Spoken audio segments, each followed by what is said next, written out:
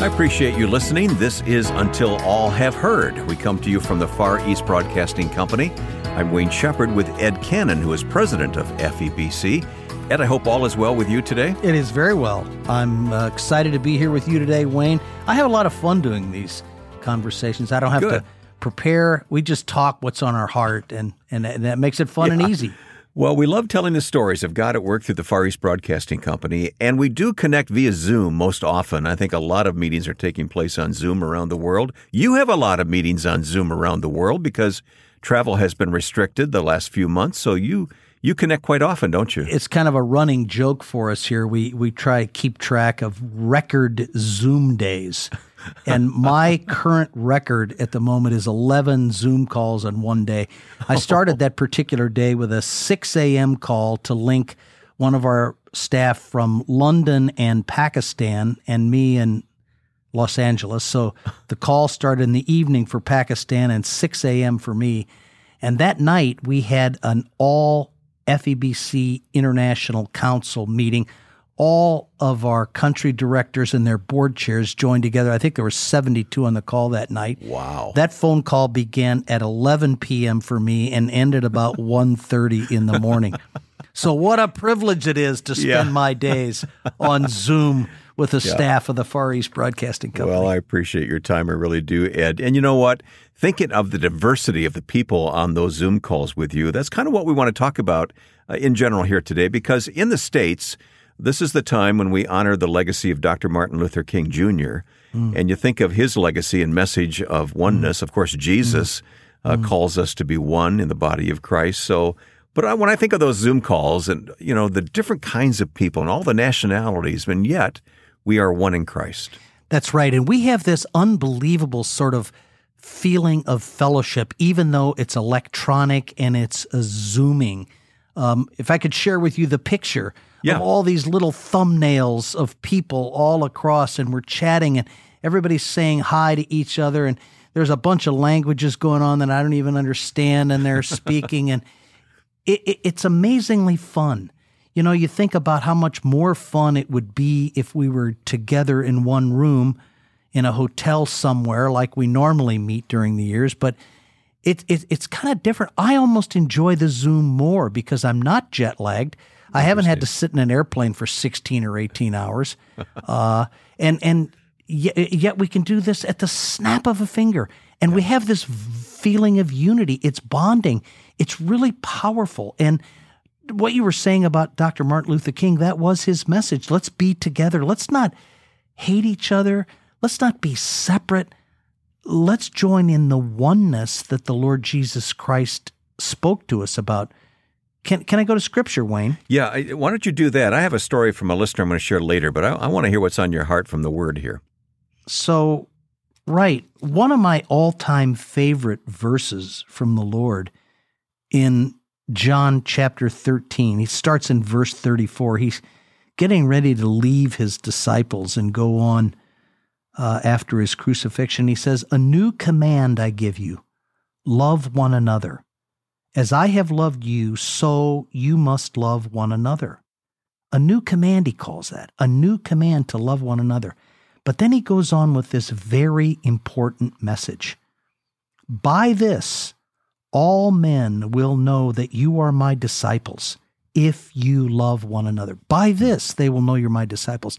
So the mark of a disciple, in Jesus' own words, is not necessarily your ability to communicate the gospel or do the teachings of the Lord, but it's to love one another.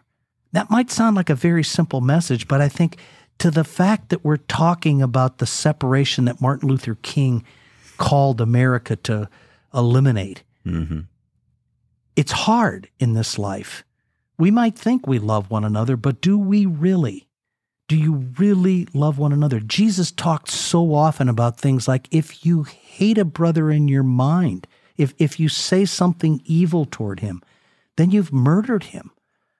So to truly love one another is the mark of a disciple. He actually goes on in verse 15 of chapter 14 to say, "If you love me, you obey what I command." He just got finished saying, a new command I give you, to love one another. And now he's saying, if you love me, you will love one another. And this is so consistent with Jesus' teaching. I love you. You love your neighbor. Love your neighbor as yourself. Obey my commands. What a great message today as we think about the instruction from Dr. Martin Luther King for the nation to unify, to come together out of brotherly love for one another and not dividing our nation over something like racial segregation. Yeah. Well, we have the privilege, don't we, of loving and serving so many people around the world. You know, we told this story on radio recently, but I wanted to bring it to you here on the podcast as well. This note came to us from a listener in Russia. You'll recall this one. This person said, my friend had suggested that I listen to your broadcasts because I was nervous and easily irritated. A miracle then happened. God saved me when I became a Christian, and my life has been wonderfully changed. It seems that the whole world has become cleaner and brighter. Thank you. Please pray for me to grow and be strong in my newfound faith in Jesus Christ. What a great way to describe a new creation that comes when we accept Christ and let Him control our lives. I don't think I've heard it expressed that way before. I love that too. It seems that the whole world has become cleaner and brighter. Where did you say this letter's from, Wayne? From Russia. So I have spent quite a bit of time in Russia, in St. Petersburg and Moscow and some smaller towns. When you get away from the big cities, Russia is such a very different place than the United States to visit. And particularly in places like Moscow, I just have this feeling that it's a very dirty place. There's litter everywhere. The buildings are in terrible state of disrepair. Gray concrete. Often the sky is gray. The melting snow is black with soot that's accumulated over the winter. And I just get this sort of feeling of darkness and dirty. And yet this listener describes in his own words, I see the world cleaner and brighter. And so I put that comment in the context of he's listening from Russia. Yeah. And it changes everything, even the environment where we live, to give you a different outlook on life, a different feeling, a different expression. And I think all these things are connected to this unity in Christ. It comes with loving one another. It comes with the feeling of fellowship and joy as we, brothers and sisters in Christ, come together and we see the world cleaner, brighter, and perhaps more loving. Ed, you know, this conversation reminds me of Jesus' prayer that we find in John chapter 17. Can I read a few of these verses? Sure, go ahead. All right. In John 17, beginning at verse 15, I am not praying, Jesus said, that you would take them out of the world, speaking of us, his disciples, but that you would protect them from the evil one. They are not of the world, just as I am not of the world. Sanctify them by the truth. Your word is truth. As you sent me into the world, I also have sent them into the world. I sanctify myself for them, so that they also may be sanctified by the truth. You want to pick it up there in verse 20? Sure. Verse 20 picks up as Jesus transitions from praying for his disciples to praying for all believers. And he says, my prayer is not for them alone.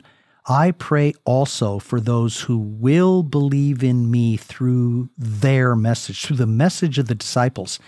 And I think there's many disciples that this refers to, because there are many today carrying Christ's message. And Jesus is praying for those who will believe in me through the message that's conveyed. That's you as a disciple of Christ. That's FEBC Radio. That's pastors. That's anyone who's proclaiming the message of Christ. Jesus goes on in his prayer to say that all of them may be one, just as you were in me and I am you in you. May they also be in us, so that the world may believe that you have sent me, so that the world may believe that you have sent me, is one theme that I just love.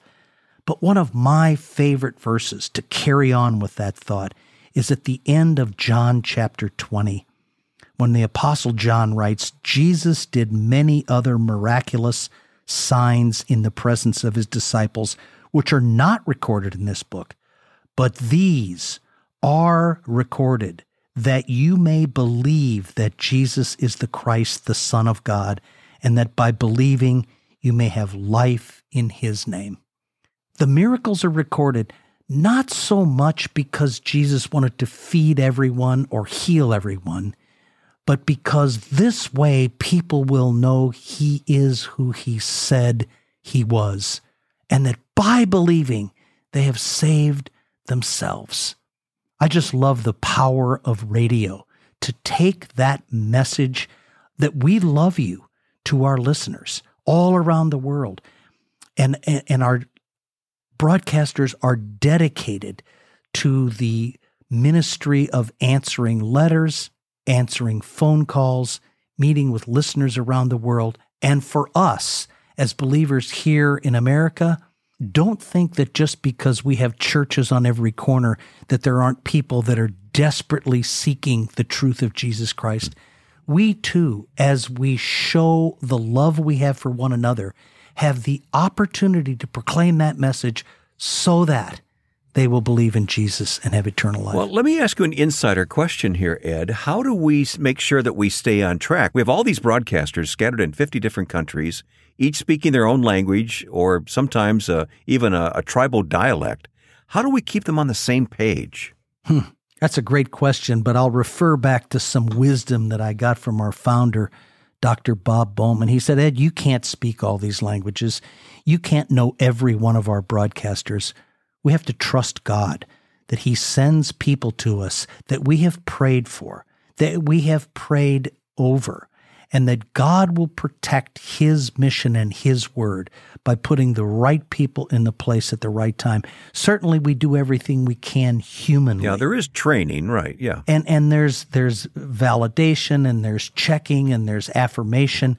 But, accountability, sure. But the main thing is that we trust God, that we pray, and that these people that we have vetted as much as we possibly can demonstrate through their love for others that they care and will treat the message of Christ very carefully to make absolutely sure his words are what we proclaim and that we're not demonstrating anything that's not of the Bible. Check it against Scripture.